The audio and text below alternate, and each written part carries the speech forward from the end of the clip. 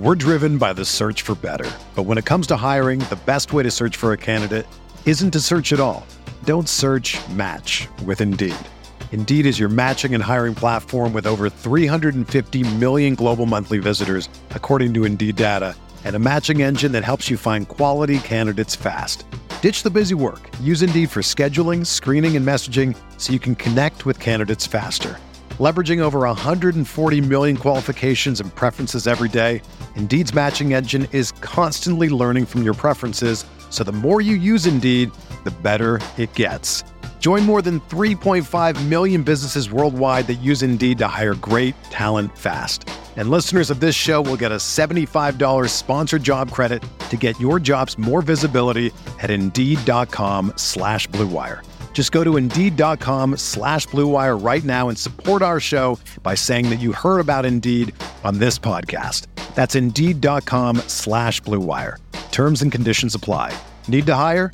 You need Indeed. Welcome back to the Yins No Ball podcast. I am John Ledyard. With me is Brad Spielberger. We promised we would get you one more episode this week. And so, despite the odds, we are getting it done here on a Friday, getting you this preview for this Steelers-Browns game. And it's a good thing we waited, Brad, because if we had done it Wednesday, I don't think we would have known that Deshaun Watson is out for the season. And so the Browns falling on hard times again. And it looks like Dorian Thompson-Robinson is going to start this week against the Steelers. What deal has Mike Tomlin made with the devil for this luck to continue to go the Steelers' way? Even beyond that, if we waited until Thursday before last night's game, we also wouldn't know that the following game, they might also get Jake Browning instead of Joe Burrow with the Cincinnati Bengals. That one we don't know for sure yet. I think Ian Rappaport said that that's not necessarily where it's trending. They're actually fairly optimistic about Joe Burrow. But anyway, yes, the deal with the devil that Tomlin has made, the voodoo magic that he has going on, simply cannot be understated. It's truly remarkable.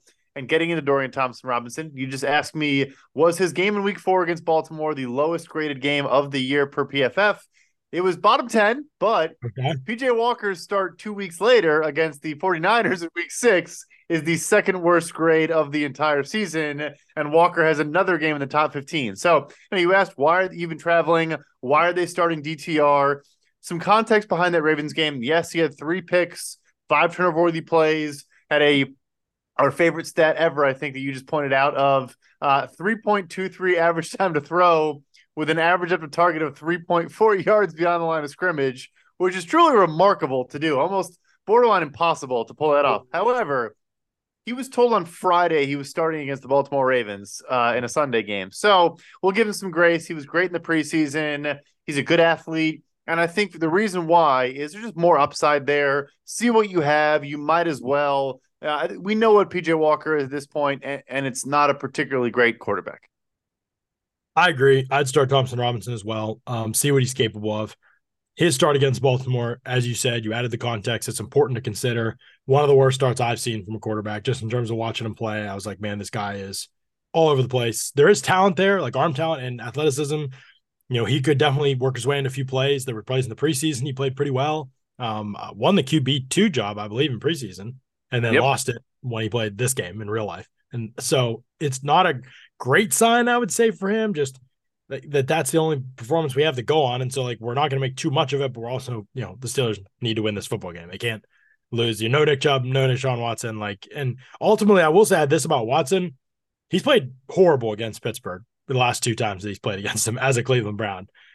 I think that needs to be taken into consideration here. It's not like this was an auto win for the Browns. I know people are going to make it seem that way, and I get it. Like the Steelers, the luck does go their way. There's no question. And I'm sure Watson gives the Browns a better chance to win than Thompson-Robinson will. However, the Steelers can very easily lose to Thompson-Robinson. I wouldn't be surprised at all. And they could have crushed Deshaun Watson defensively, at least. And I wouldn't have been surprised at all because they've matched up very well with him in the past. And typically quarterbacks they match up well with, think of Lamar over the years, they continue to match up well with time after time. They kind of have the answers to certain guys. I don't know that Deshaun Watson would have had a great game. Browns might have still won that game because I don't know that the Steelers offense will have much success against the Browns defense. But I'm just saying it was no sure thing or lock to me that the Browns were going to win that game. Not at all. And it should not be taken that way. Yes, he was 14 of 14 in the second half against Baltimore. It's the best half of football he's played since 2020 or whenever it was the last time he actually played. But yeah, the first matchup between these two teams, Deshaun was 22 of 40 for 235 yards, had a pick, 6 sacks, I want to say, and a forced fumble that obviously determined the outcome of that game. So yeah, there was no guaranteed win for Cleveland in this matchup. The thing with DTR you just mentioned, like that's how he was at UCLA too. He is the most boomer bust prospect I think I've watched in a while. He was incredibly fun to watch, like a late night Pac-12. Give me some DTR throwing for 400 yards, running for 100 yards, but then also turning the ball over like 2-3 times a game. It was the best. It was absolutely electric, but not exactly how you win NFL games. But the funny thing you mentioned, the beautiful, sweet, hilarious irony. Yeah, he won the job over Joshua Dobbs, who the Browns would probably love to have on their roster playing against the team that brought him into the NFL in the Pittsburgh Steelers this weekend. By the way, one more fun Deshaun Watson stat.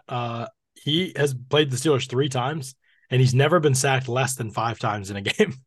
He's been sacked 18 times in 3 games against the Steelers. Mike Tomlin just knows how to beat the guy. And he's, by the way, lost all 3 of those games. So I don't know. Like I don't know if it would have gone the Browns' way if he did play. So in some ways, no tape on Dorian, or hardly any tape on Dorian Thompson-Robinson. You mentioned the upside. He's gone all over the place. You could definitely see, being one of those disaster scenario, 16 to 13 wins for the Browns somehow, and short field, and Steelers who haven't avoided turnovers all season commit the turnover and make a mistake. And that's in the cards for this team. Everybody knows that's in the cards for this team. Browns defense will probably dominate this game. They dominated the last time these two teams played. So Pittsburgh's going to have to come out and bring it defensively. It looks like they're going to be without Minkah Fitzpatrick, perhaps without Keanu Neal as well. Trenton Thompson could be in line to start defensively for them at safety. Old draft crush of mine, very old. It did not work out. I was very much wrong.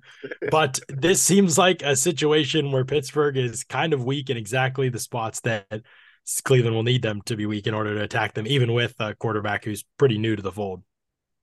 For sure.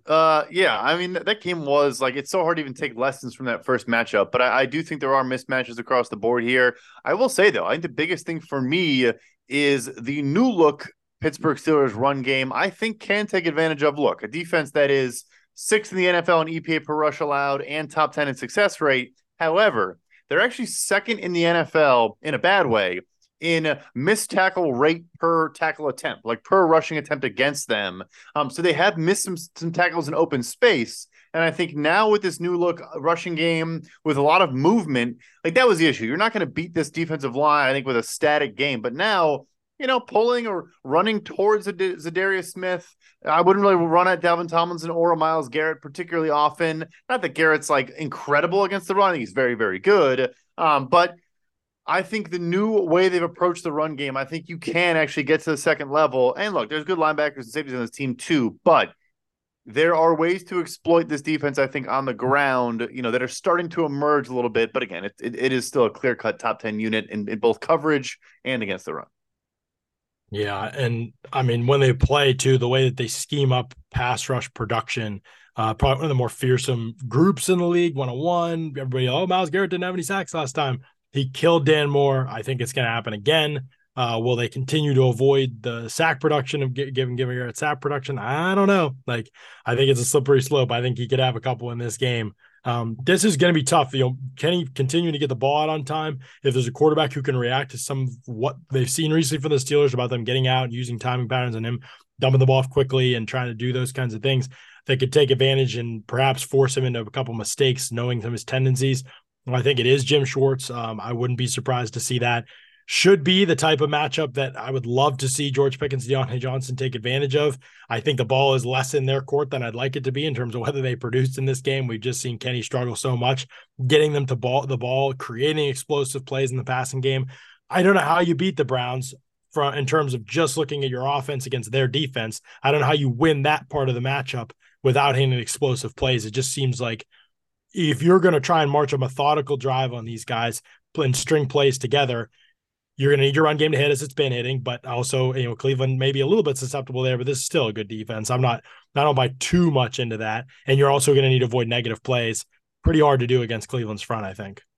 The stat that jumps out to me exactly on that point is, I mean, first they're number one in the NFL still in just scoring drive rate allowed, but in particular, you break it down to I was looking at when a team starts on their own 40 or in. So basically, I was trying to look at offenses, like how good offenses are at actually sustaining a drive, not just scoring off turnovers or scoring off of great punt returns, stuff like that. First of all, it goes without saying the Steelers aren't particularly good in that category. But second, the Browns have also allowed the lowest scoring drive rate when opponents have to actually go the full field. You know, some of the games where they did give up a lot of points, the Colts game, this past Ravens game, it was a lot of short field stuff and turnovers and things of that nature. It was not teams actually sustaining, like you said. Like eventually you're going to make a mistake against this Jim Schwartz defense. They're 12th in blitz rate. They do some of the most exotic looks you can possibly imagine. They're going to be mugging the A gaps and causing havoc. I mentioned the stunt rate as well. We've talked a lot about Broderick Jones as it relates to stunt rate. We have the Steelers 26th in pass block rate and 23rd in pressure rate allowed facing stunts. Like you're going to see a lot of twists and games from this team from Jim Schwartz, and so far it has caused problems in Pittsburgh. Oh man, I mean, yeah, it's Browns being fifth in pressure rate this season. With the amount of ways they're able to get to the quarterback, they will blitz a good bit, like you said. They don't need to. They can rush with four. Garrett can line up inside, outside. They have other guys that can win as well. Like it's just a really good group. Like there's just they have a lot of ways to being able to find success as a front, and they have really good defensive coordinators. You know, Sim Pressure is just such a king right now, and being able to bring guys up and who's going, who's not. And force, not only do you have the one-on-one aspect, but you also have the mental aspect of kind of playing games with these quarterbacks, making them trying to understand who's coming, who's not, and making quick decisions out of that, especially if they want to play quick like Kenny does. You've got to be able to process that stuff pretty quickly, or you're going to get tipped ball at the line of scrimmage. You're going to get a free runner at you. Then you could have a tip ball from a free runner at you as a quarterback. You could throw into a dropping line of scrimmage player if you're not careful, if you're Kenny. So there's just a lot of areas where I think this matchup is just very bad for Pittsburgh on this side of the ball. It's just as bad for Cleveland on the other side of the ball, in my opinion, almost just as bad. I mentioned the secondary thing, but when Pittsburgh has the ball, there's not a lot of things that I really love about how they're able to attack Cleveland unless the ground game continues to be this bastion of hope for them, which is possible. You know me, I'm very hesitant to put a lot of trust in a ground game to sustain a team, especially when they face good teams, good defenses. I think you just have to be able to throw the football. So while I do think Pittsburgh could move the ball some due to the ground game, I don't think it's going to be overwhelming enough against a good team, but also a good defense to be able to sustain them to the point where they're putting up points and winning this game with ease. Like, I think it's going to be a struggle. You're either going to need your passing game to step up, or your defense will need to make more plays than the Browns defense. Here's the big issue for me. I think when you can throw on this defense, and again, they're good everywhere, but Greg Newsome and Denzel Ward as the outside corners, or if it's Martin Emerson who kicks outside too, like that's not an option. Throwing over the middle, attacking a guy like Anthony Walker, who's a good off-ball backer, but coming off a bad injury last year, I don't think has been as good in coverage. Jeremiah Owusu-Koramoah is good in coverage. Grant Delpit's good in coverage. They rotate some other safeties. Rodney McLeod, the wily veteran, gets in the mix. They have a bunch of bodies there. But anyway, you can throw over the middle more so than you can to the outside against this team. Unfortunately, the Pittsburgh Steelers and Kenny Pickett do not throw over the middle of the field basically at all. So that's an issue too. Like I don't know if you know anything about Pat Freiermuth. I know his window is open and it was limited on Wednesday. I should have checked yesterday, but like that could be a big. Should be back. That could be huge. Yeah. Oh, go ahead. Yeah, but you got to actually do it. I think Tomlin indicated at the beginning of the week he expects him to play, and I don't think there's been any reporting to the contrary. So yeah, I mean he could be a big part of the solution, but really it's not as much about the players to me. It's about the scheme and the quarterback. Like combination of the two. Don't attack the middle of the field nearly enough. That is exactly where you'd want to against Cleveland. I don't know whether that'll be available to you or not, or whether you'll choose to do that or not. I mean, you're always going to have the back shoulder game with Pickens. You've got to be able to hit plays down the field. Browns have good players at safety for sure. I wouldn't say speed at safety is one of their assets, so perhaps you can take advantage of that to some degree. They're a pretty good tackling team as well. Per Pro Football Reference, they haven't missed many tackles. They're one of the lowest in terms of yards after catch allowed of all teams. They're actually third best. Yeah, Kansas City's allowed the least. Cleveland's down there at third in terms of yards after catch allowed so far this season as a defense. So they are going to tackle well and rally to the football. Lots of team speed on defense. Their linebackers, that's like their calling card. I'm a big JOK fan and just a lot of the players on the defense, honestly. So very tough matchup for Pittsburgh. I do think that it has, like, on paper at least, if you're going to win this game, you need to be able to win up front, I would say, enough like battles. And that's where, like, I think if people looked on paper, they would say Cleveland has a huge advantage there.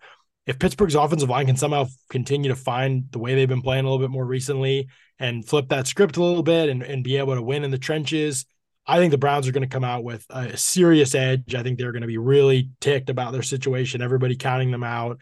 And I think they're going to take this game. They're going to attack this game from the get-go. It will be very telling to see if Pittsburgh will be able to match that energy coming out, because Pittsburgh, after a couple wins, we know over the years can tend to be a much different team than Pittsburgh after a loss that everybody's like ready to give up on them. That's when they shine. But after a couple wins, it does tend to be you come out, you get shocked by a team like this. We've seen the movie before, and I definitely feel like although they have some areas where they can lean on offensively, I think this could be an area they've played a little bit better, but I could see them struggling in this game just because the matchup is so tough for them. It is hard to do the things they want to do against this team, and the things that are available to them, I'm just not sure they're going to be able to do well enough.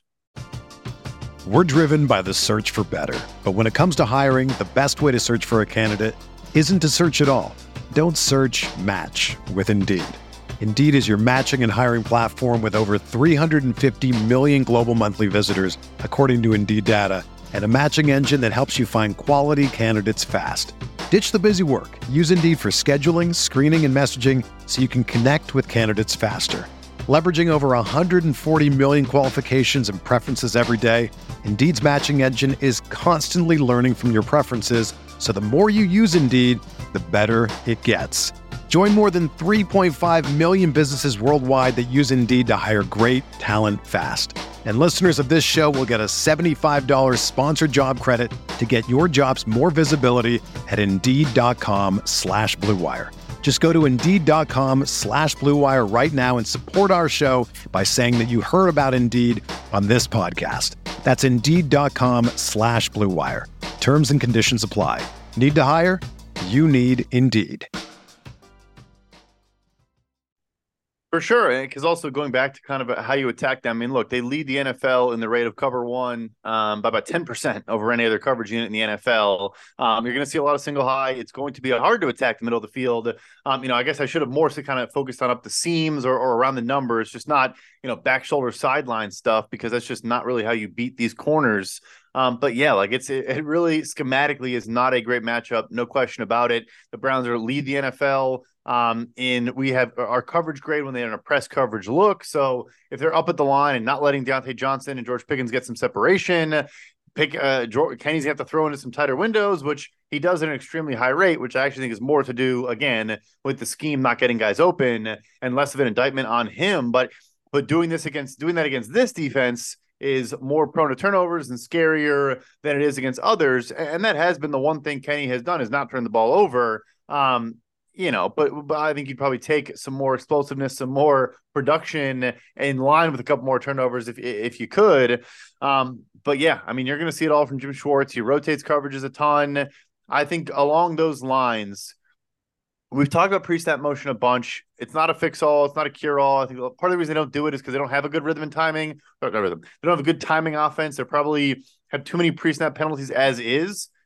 But against this team, helping Kenny diagnose what he's actually looking at by having pre-snap motion to see if they're in man, see if they're in zone, see what's going on, I think is paramount. Because if he has to think post-snap of what am I looking at, he'll be on his backside before he even figures that out. No doubt. And I think you have to lean on some of your guys that have gotten you here too. If we're talking about who cares what the Browns' strengths are defensively, like if Deontay Johnson, you need to find ways to get him the football more than he's gotten the football. It goes back and forth each week, right? George Pickens and Deontay Johnson, why are these guys not getting the football more? You've got to find ways to get it to him and manufacture touches even. You've got to find ways to scheme that up for them, get those guys in space and get them playing fast, because you have no other choice. Like that has to be, if you're going to win that way and you're going to account for the Browns' pressure being a part of this. Remember, Deontay Johnson didn't play last time these two teams played. you need to have a lot of answers schemed in so that your offensive line and Kenny Pickett aren't hanging out to dry. Yes, I want them to take time and try and hit the explosives. You're going to have to pick your spots, but you've also got to have some of the quick game stuff ready to go and find ways to get the balls in the hands of your playmakers. And that includes Jaylen Warren, by the way, who we hyped up on podcasts earlier this week. So it's not that there are no answers for the Steelers because they are talented offensively. Like, it's not like I don't think if they have a chance talent-wise in this game. I just very much doubt that quarterback and coaching are going to be enough to overcome what's on the other side of the ball for Cleveland in terms of talent and coaching as well. Like, I think this is one of the best positional units that we've seen in the NFL is their defense this season with that coach, with Jim Schwartz doing what he's done. I think they're just going to be very, very tough for Pittsburgh to solve as Pittsburgh's currently constructed. No doubt about it. It's going to be a challenge. Like we've said that every which way we possibly can. But like you did say, it doesn't really change much for the opponent either. Obviously, Cleveland has a better secondary and linebacker play, but Dorian Thompson-Robinson is going to be under siege. Steelers now 4th in the NFL in blitz rate, and we have Dorian Thompson-Robinson. Even the preseason when he played well was 10 of 25 with a pick against the blitz, had a 36 grade. It was ugly. And you saw that again at UCLA as well. When teams brought extra pressure, he just kind of makes bad decisions is kind of the easiest way to put it. Like, I like his tools, always have, but his issue is, putting the ball in harm's way. And this is a game you need to be opportunistic, you need to turn the ball over. No question about it, which I know is how they won the first time. It's how you're going to win this one again.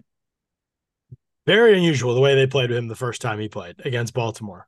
He was when they let him operate in play action, he was better. I mean, it wasn't good, but he was better. He avoided mistakes. It was still, like I said, not good across the board, but he was 5 of 6. He didn't throw for very many yards, but he got the ball out. He seemed more comfortable at least doing that. That was only on 9 dropbacks that he did that. There is this element of holding the ball with him that I think is going to be coming to play with this. We mentioned the time to throw early on. He took 4 sacks in that start against Baltimore. Again, we're extrapolating from one start, but when he went no play action, he was a complete disaster. His turnovers happened then. His turnover-worthy plays happened then. It was a mess. They also only ran 2 screens.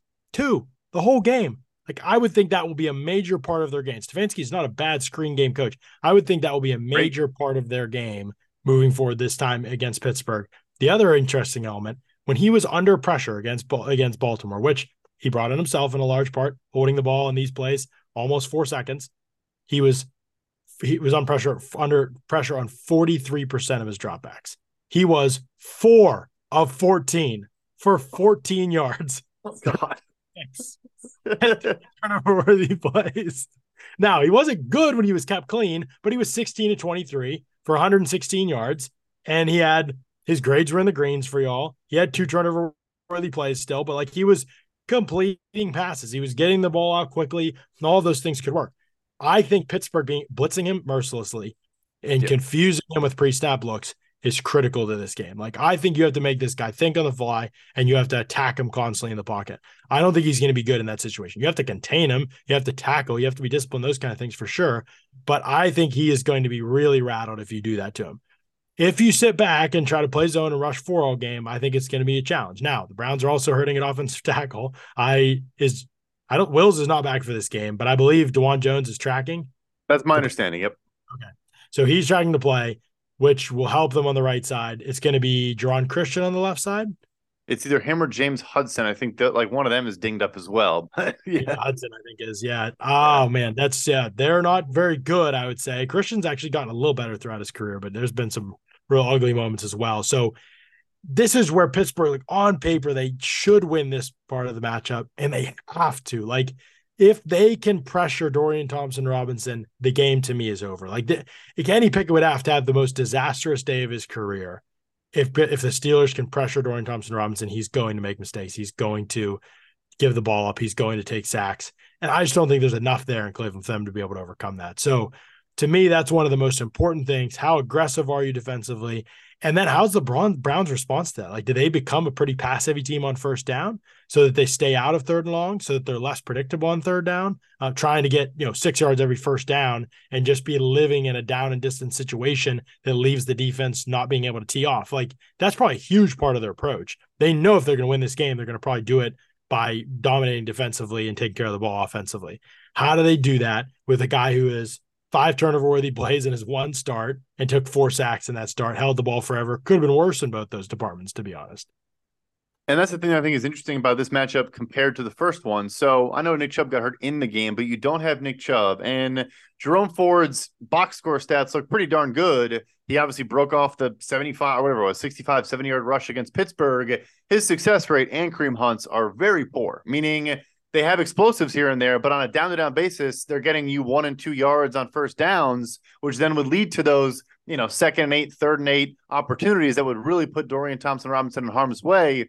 So, I agree with you 110%. Like I said, Pittsburgh already is top 5 in blitz rate, but they need to blitz on like 40% of dropbacks in this game. I also feel that way because Joey Porter Jr. wasn't a starter the first time these teams played, and I imagine he's going into Mike Tomlin's office and asking to follow Amari Cooper around in this game, which maybe you let him do.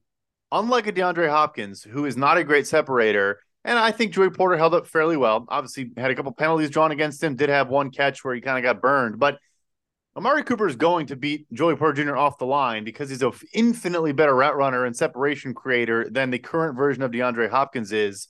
So if you don't blitz and you're sitting there in zone / JPJ plays press man on his guy, as they tend to do, I think he's going to lose a lot of those reps, as good as I think he is and as good as he's looked. And I think DTR will just throw slants to Amari Cooper until the cows come home. So I think pressure is paramount here. But also, yeah, I do wonder what they do. I love Stefanski's screen game and the packages he has there. I think it'll be a focal point as well. Elijah Moore, Amari Cooper, some David Njoku's been doing well in the screen game recently too. So yeah, it's gonna be fascinating because it's a very different matchup than the first time these teams played. Yeah, and I mean, man, it's the limitations of Thompson Robinson. If they show up the same way again in this game, that's going to determine a lot of this matchup. Like against Baltimore, in this regular season, he played a little bit in another game too, I believe. In this regular season, he's 2 of 12 on passes beyond 10 yards or more beyond line of scrimmage this season. And he is over 4 on passes 20 yards or deeper. And so that could be totally a one game, tiny sample size. The script is going to flip. Like, he's not that player at all. He did better than that in preseason. It was preseason. You're facing like 2 coverages, but I am honestly not sure. Like, I actually thought Dorian Thompson-Robinson was decent coming out of college. I was like, yeah, I actually could play maybe a little bit in the league. He was pretty bad in that one regular season game. Couldn't you see him coming out though much better, like looking more like the preseason version of himself and surprise people in this game? I don't think that's outside the cards. We don't have a large enough sample size of him being bad for me to be like, he's going to be bad for sure in this game. Like, I could see him making a couple throws. I'm not banking on it, I'm not betting on it, but I could see that happening, and I wouldn't be surprised at that outcome, I don't think. He has the tools. No, he has the arms. The deep ball passing is important. It's probably, there are inaccuracies, and there were some throws on the college tape that were just off, but like, he has the tools to do it. I think we can't totally throw that game away. But again, like, the Ravens also made Geno Smith and Jared Goff look like they've never played a game of football in their entire lives. So it does happen. And this secondary is not the Baltimore Ravens secondary. It's a different beast entirely. I would say too, like, making sure you keep contain, which I think has looked good from Watt and Highsmith, the last couple of weeks. But with that in mind, without a Holcomb spy type player at your disposal, although also I think Mark Robinson is going to play Michael Walker is going to play a lot in this game, because I think that's kind of what you need. But it goes back to, because the edge rushers and the off-ball guys are going to always have to worry about his legs, and we're talking about blitzing a ton, I want 12 snaps from Nick Herbig, not 4 in this game. And like Marcus Golden, and not just him. Like, I think you need to rotate defensive line in this game, because I think you need to bring pressure a ton. Completely agree. DTR last game that he played in, only game that he saw like a lot of time in or dropped back in, was he had 1 route.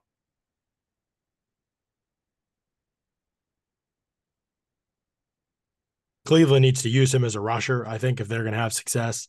That has to be a big part of their approach. They really have to have a different approach.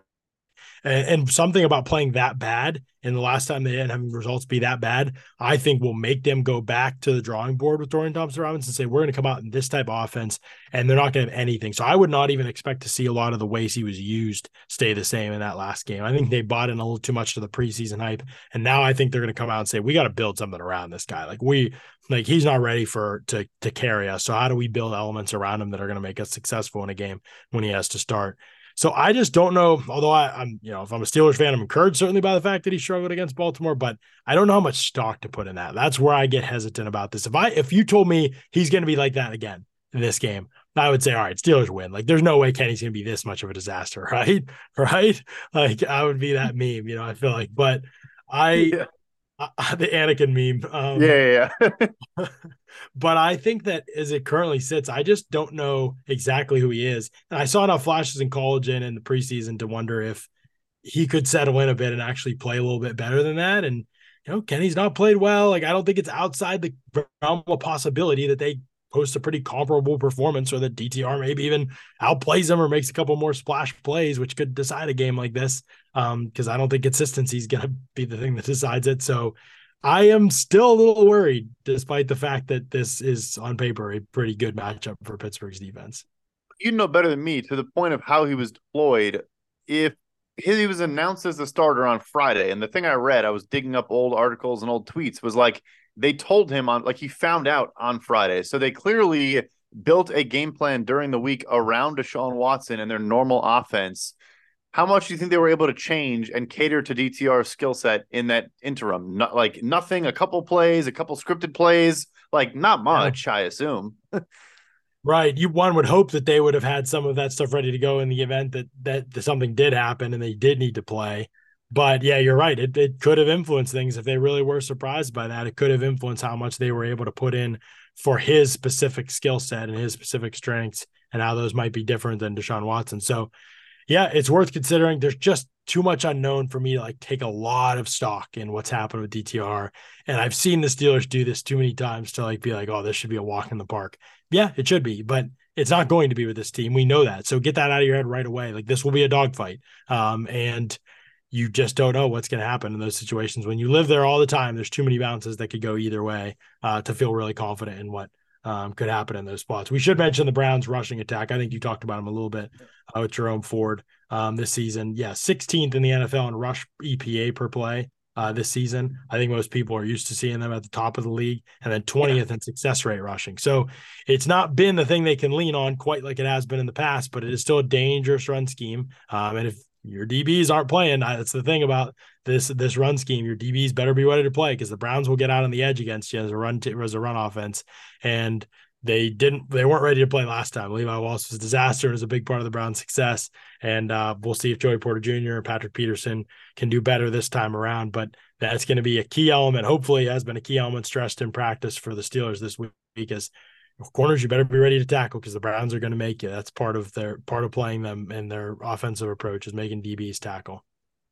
Yeah, and I guess you will get a more Landon Roberts, who will you need to crack replace, and he's going to just take on blockers, and then DBs need to come up and make the tackle. But like you said, they haven't seen a ton of willingness to do that.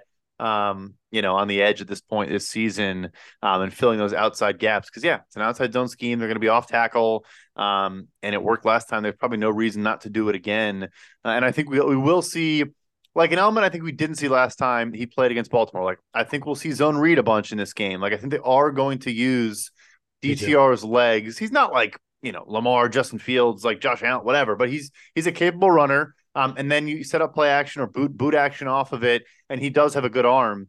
It's not a layup. There's a reason why the Browns are still favored in Las Vegas. It's a toss-up. It's a toss-up game. There are ways that we can see how Pittsburgh could easily win it, but it doesn't guarantee that's what happens. Browns are favored in Las Vegas. The Browns are favored. No, nobody ever ask me about Kenny Pickett again. Don't ever ask me about Kenny Pickett again.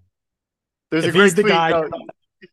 It was a great tweet where it's I could say I forget who tweeted it. It's I want to, big sports gambling guy. He goes, I can save NFL organizations a whole lot of time as they're trying to evaluate their quarterback and determine if he's the guy. If he's not a favorite against that's basically the whole premise of the tweet is hey, newsflash, Kenny's not the guy. He's an underdog against Dorian Thompson-Robinson with his third string tackle as the top guy. That's so bad. That's so bad. I mean, and obviously Vegas could be wrong, and I'm not saying the Steelers are of course. It's just they're not wrong that often. Otherwise, they wouldn't be there. So, also the total, just because we're talking about it, the total in this game is 33. We're talking Iowa, Nebraska type total in this game. So not a lot of points are expected. If anything, the defenses might be scoring more points than the offenses in this matchup. It's going to be one of those nasty games that we all want to erase from our memory, and except for, I guess, whoever wins it. All right, let's get into our draft here. Steelers, Browns. Oh, man. Do I have the first pick? I think I do this week. Yeah, you do. You do. Oh, so I've got to pick between TJ Watt and Myles Garrett. It's either you get called a homer or you get run out of town. So it's like you really can't win. This is a hard situation, Brad. Play it safe. I'll be the enemy of the fan base. You're not going to do it, are you? This is actually very interesting. I think Myles Garrett is a better pure pass rusher than TJ Watt. I've said that before. Like, if I needed one pass rush, one rep to save my life, like, who would I pick in that situation? I would pick Garrett. To in 1v1 situation. For a game, though, I just think TJ Watt impacts games more, like, consistently over the years. Like, and I don't say that with a small sample size. I just say that looking at a large sample size of his career, the production is just out of control. Like, he could change the game at any single point because of how he is in coverage, how he is batting balls, line of scrimmage. I've never seen a player as impactful at his position in those regards as he is. Those kind of things can change games. The tackles for loss consistently and run defense. Like, he just makes plays. The forced fumbles. Like, all of that stuff, I just feel like I have in a game like this, especially, which I know we don't take that into account too much, when one play like that can swing things for you, I do tend to lean TJ Watt just as an overall player. But yeah, if you were asking me just pure pass rush, I think if people watched unbiased and said just who's the better pass rusher of these two guys and watch the tape of their like best 50 rushes, most people will be like, give me this freak that's 280 pounds and can bend better than anybody else in the league, despite having the best size of anybody in the league in his position and strength. Like, yeah, I'll take that freak over anybody. But I think the rest of it, not that Garrett's even bad in the rest of it. He's good in the rest of it. But Watt is just so unique and such a difference maker over such a sustained period of time that I don't think it's a fluke or luck. He's just that good at creating plays. And so I will take TJ Watt. But hopefully my explanation keeps me from being labeled too much of a homer. You literally cannot be wrong with this pick. Both of these players are excellent, and there are really good arguments for both of them. I think they're probably like first and second defensive player of the year conversation right now. On the point you made, I was having a conversation with a coworker, like actually and friends too. Like, Myles Garrett is probably one of the most gifted athletes walking the face of the earth. Like, not NFL, like just the size, speed, athleticism combo. There's clips of him playing basketball, and he is like has a jumper, has like but also of course can just throw down on people. Like, he is. I love having conversations like that of guys that like transcend the sport and are just like how big, fast, explosive he is, but still having the bend. Obviously, there's videos of him, like mugging the A gap and doing all crazy different things that you've kind of asked to see more of from TJ Watt. But yeah, you can't go wrong either way. I will obviously be taking Myles Garrett with the second pick. I appreciate the pick of Garrett. I think obviously that's the next choice here. I feel like after this, the Browns roster, like who's next, is going to be a tricky and interesting conversation to me. The guy that I'll take next, I think, is going to be Cam Hayward. He's getting back. He's not there all the way yet, but he's getting back healthy. I could see this being the breakout performance for him. Browns have a couple really good guards, but I could still see this being a breakout performance for him in this game. Like, he's getting back to that level. I think he's a true difference maker. He was really good against the run last week, made some great stops. I think this week he comes together as a pass rusher. He gets some of that burst back, getting back to 100% resting this week. And so I'll take Cam Hayward with the second pick. Very fair. Obviously, Minka, your auto selection is not playing in this game. Or we don't think he is, right? He might, but probably not. Who was that you said? Yeah, Minka. We don't know if he's playing. Yeah, Minka. No, it sounds like he's not playing in this game. So I would take him off the table. Yeah, gotcha. It is interesting where to go with the next pick for Cleveland specifically. I mean, they have a lot of dudes. Like, they're one of those rosters where, like, if you did a dude off, which is what we're doing basically, I do think they're one of the better ones. I'll go with Denzel Ward here. I'll get a corner behind my guy Myles Garrett. I think a guy that is left on an island in single coverage as much as any corner in the NFL, can play up and press, can play that, if they run a cover 3 or quarters or cover 2, I think is also capable of playing off and has good lateral agility. I think a good guy at diagnosing, reading and reacting on top of just being physical and having bump and run, trail technique. Like, he can do it all. I'll take Denzel Ward. Yeah, good pick. I mean, I'm just very happy to not see Denzel Ward like playing on the moon anymore and playing zone coverage 15 yards off the ball. Like, those days were just pure pain watching that one. You have one of the guys with some of the best man-to-man skills that we've seen. That's a top-end pick, and you're playing him in no man's land in zone coverage. It's just bizarre to watch for years. Like him just be completely wasted. Okay, Denzel Ward, Myles Garrett for you, TJ Watt, and Cam Hayward for me. I'm gonna feel like a homer if I continue to go this direction. I'm actually gonna take Amari Cooper here. I used to say Amari Cooper was overrated when people would put him in the conversation for top 5 wide receiver in the league. Now I actually think he's underrated a little bit. Like I think he's a really good football player, and nobody talks about him anymore. Like when he was in Dallas, everybody's like, "I can't believe Dallas got this, for that trade or whatever." And I was like, I don't really think he's the answer. He had a good year there, but I was like, I don't know if I would have given that up for him and got lambasted for him. Maybe I was wrong. Like he did have the good year there, and he could have been a part of success. They ultimately move on. The Browns get him for like nothing. I think he's still a really, really good football player, despite not having great quarterback situation since he arrived there. So yeah, I'll go with Cooper with my third pick. I cannot agree more with everything you just said. Like it's the pendulum has swung now to where I think he's underrated after years of probably being a little bit overrated. He was going to be my pick. So I definitely think that's a good one. Check another receiver on the board. Attack the positions here. Good. Highsmith's still out there. Ooh, yeah, you're right. I'll pair Highsmith with Myles Garrett. That is a good shout. This defense, I'm all defense to start. You got a pretty nice defense, no doubt. Yeah, I think I will go.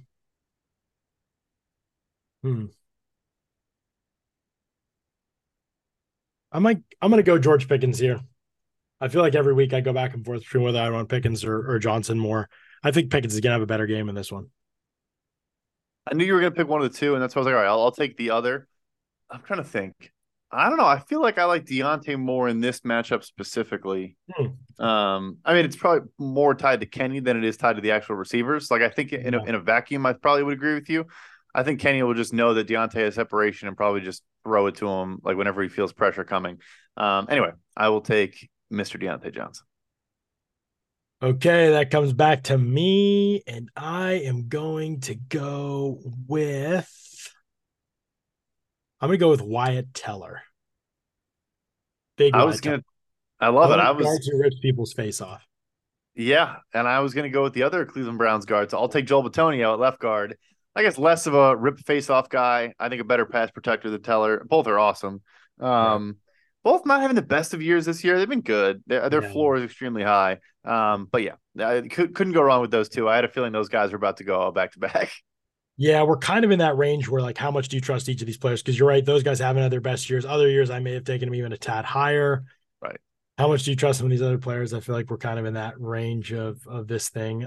This would be the point in time of the draft in which I step forward and take one Joey Porter Jr.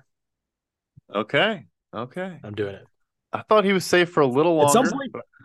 At some point, Joey Porter Jr. has to play bad for me not to take him this high. Like, play bad, have a bad game, and I won't take it. But like right now, it's hard not to draft a guy who's young and has only played good games. Like, I'm just saying. No, it's 100% true. It's 100% true. And I think really, like, people keep highlighting the penalties and stuff. Like, yeah, he's grabby. He was grabby in college too. But I think it's honestly, I think as we talked about on the pod earlier this week, like, I think you are seeing his confidence level go up. And I think those penalties will go down as a result. So I did think you were going to go this direction, though. My pass rush is going to be gnarly.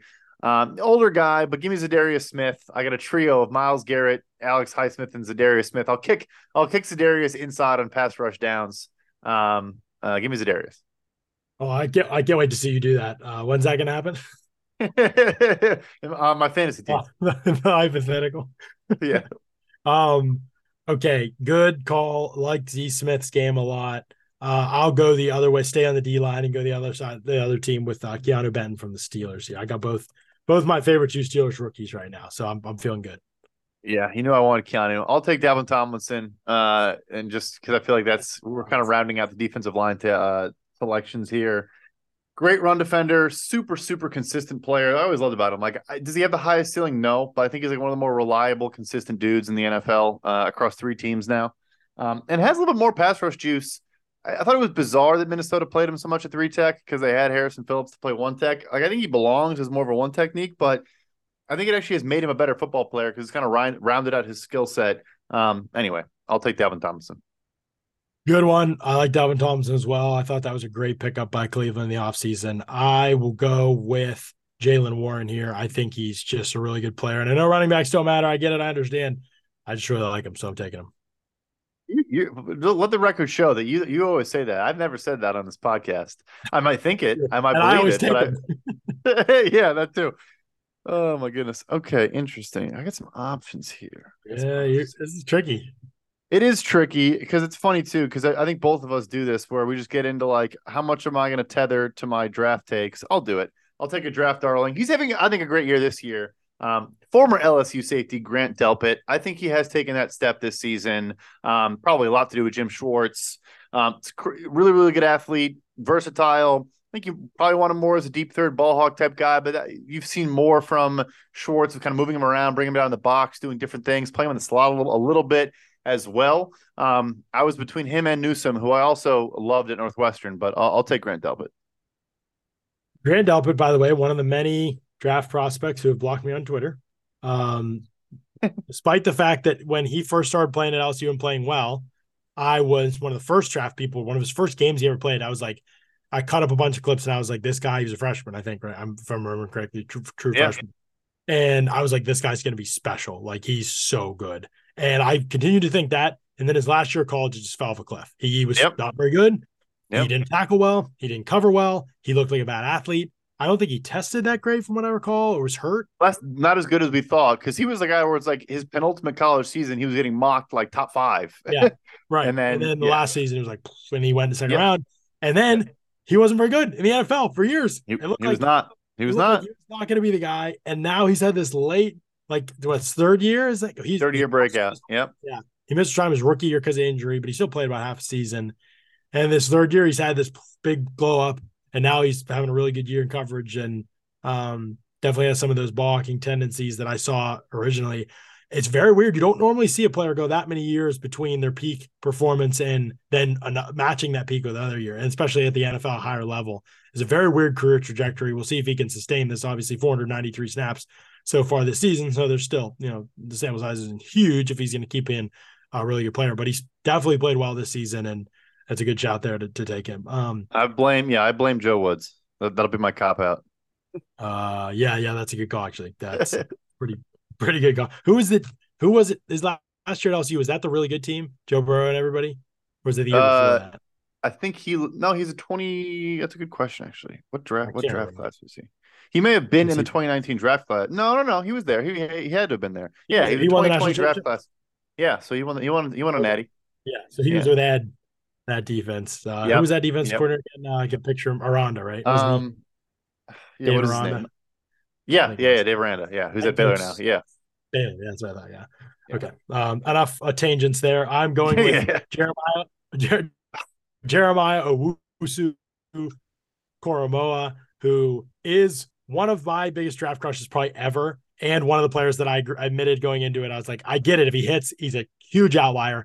I just freaking love his game. He's a missile. He plays hard. He hits hard. He knows how to get under blocks. When you're a linebacker, period, you have to learn how to play around and through blocks rather than stack and shed. Everybody's always like, oh, does he stack and shed? People don't stack and shed in today's NFL. Like, hardly anybody does.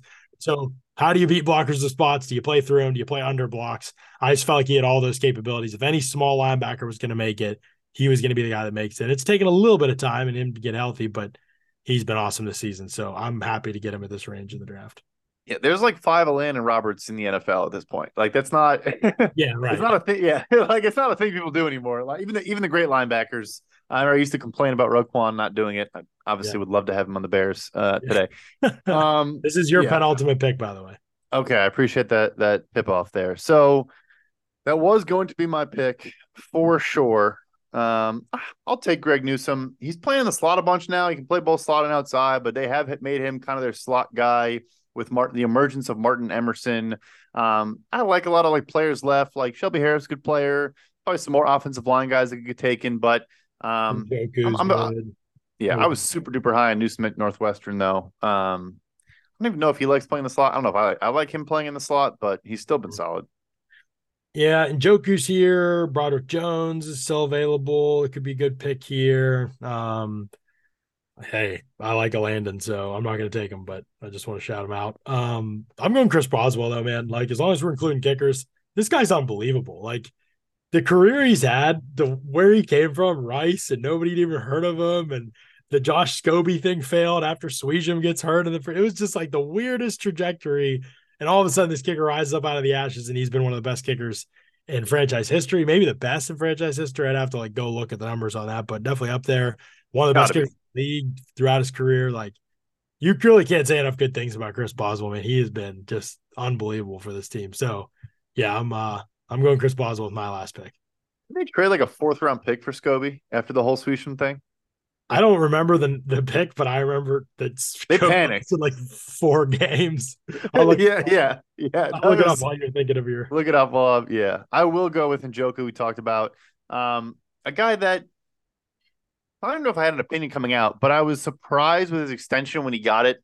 He'd missed time. I mean, the guy's an athletic specimen too. He wears like as little clothing as possible when he's on the field, which I probably would too if I look like him. But like he's been good, man. Like he's having a very good year. A lot of it is kind of check down and yards after the catch stuff, but he can break tackles. More so, I guess he can just break through tackles and run dudes over, or like jump over players. But particularly recently, he's been really, really important for this team. The last 4 or 5 weeks, has at least 4 or 5 catches a game, 50, 60 yards a game, has found pay dirt recently. I'll take David Njoku. Nice. By the way, they traded a 6th-round pick for Josh Scobie. Oh, not too bad. 3 or 4 games, maybe. I'm trying to remember. Yeah, that's okay though. Pretty good. Yeah. This is year 8 of Chris Boswell? 9? 1, 2, 3. 4, 5, definitely 6, up there. 9. Yeah, year 9 of Chris Boswell. So pretty good career. That's it. That's our 10-man teams. You got Myles Garrett, Denzel Ward, Alex Highsmith, Deontay Jones, Joel Bitonio, Darius Smith, Dalvin Tomlinson, Grant Delpit, Greg Newsome, and David Njoku. You took almost all Browns. 8 Browns to 2 Steelers. Oh no. I've got Watt, Hayward, Cooper Pickens, Teller Porter, Benton Warren, JOK, and Chris Boswell. So I've got 1, 2, 3, 4, 5, 6, 7 Steelers to 3 Browns. So I look like a real homer there, but I don't think either of us were out of pocket for no. I think every time it was like we would get into a situation where it was like 2 obvious picks and one of us just I think happened to take the one or the other. Like that was probably one of the easier ones I think we've done where like there was enough talent to actually do it because both these teams have like premier talent on the roster. Yeah. Clown player of the game. Man, you can't pick a quarterback. So that makes it hard because it's probably going to be a quarterback. Yeah, for sure. I think Dan Moore's getting pants by Myles Garrett. That should be a no-fly zone too. That's a free square. Yeah, that's true. All right, let me go harder. Let me get some harder. I don't know. I can't think of anything. No, go with it. You take it. It's obvious to me. Yeah, it's a layup. I thought of Levi Wallace, and that was it. Right. Levi, Dan Moore, Mason Cole, I think will struggle with Shelby Harris and Dalvin Tomlinson a good bit in this game as well. I don't want to take another offensive lineman though too. I'll take a Brown too. Let's mix it up. A Brown clown. A brown clown. A brown clown. I need a brown clown for this game. I mean, they get some good players. How about one of those? You can pick one of those tackles. You can pick running back fumbling away. Oh, yeah. Mari drop. Give me Elijah Moore. He'll have a key drop over the middle. That'll happen. He'll hear the footsteps. Crush. Yeah, me too. Loved him at Ole Miss. Loved him. Yeah, loved him, dude. Okay, so Elijah Moore, he's the clown. Splash play player of the game. I am going to go in this one I'm going to go with Amari Cooper, actually. I think he's going to have an awesome game and light these fools up, which I don't enjoy saying that, but I think it's going to happen. I do too. I think he's going to have like 10 for 100. I really do. But I'll go Jaylen Warren. I think he's going to, and he frankly has to win this game, I think. Break like 4, 5, 6 tackles in this game. Just be dancing and Dance Revolution Jaylen, as we've seen. I hope so. That'd be fun. He's got that in him, and they probably need it the way that they're going to produce offense. They're going to need somebody to make a couple special plays, I think, against this defense. We'll be telling which way this thing goes. I'm nervous. I'm not going to say who I think's going to win because I don't want people to attack me. that tells you, I guess, what you need to know. But Yeah. but yeah, we've seen this movie before, so hopefully the Steelers can rewrite the script and have it close in a different way, win this game, and I start to feel pretty good that they're going to make the playoffs. Is that a good thing? Is that a good thing for the franchise? I don't know. That'll be an interesting discussion for another podcast, Brad. But looking forward to it. Next week we come back. We'll talk about this game, break it down in depth, offense, defense, as we always do to start the week, and then preview upcoming game against the Bengals and figure out who the heck's playing quarterback for Cincinnati next week. That'll be part of our Thanksgiving week festivities. I don't know how many pods we'll do next week just because Thanksgiving holidays. And I know we're probably, I don't know if you're traveling. We'll talk about all that stuff, but we'll get something out for y'all. Don't y'all worry. Till next time. Appreciate y'all. Thanks so much for listening to another episode of the Yins No Ball podcast.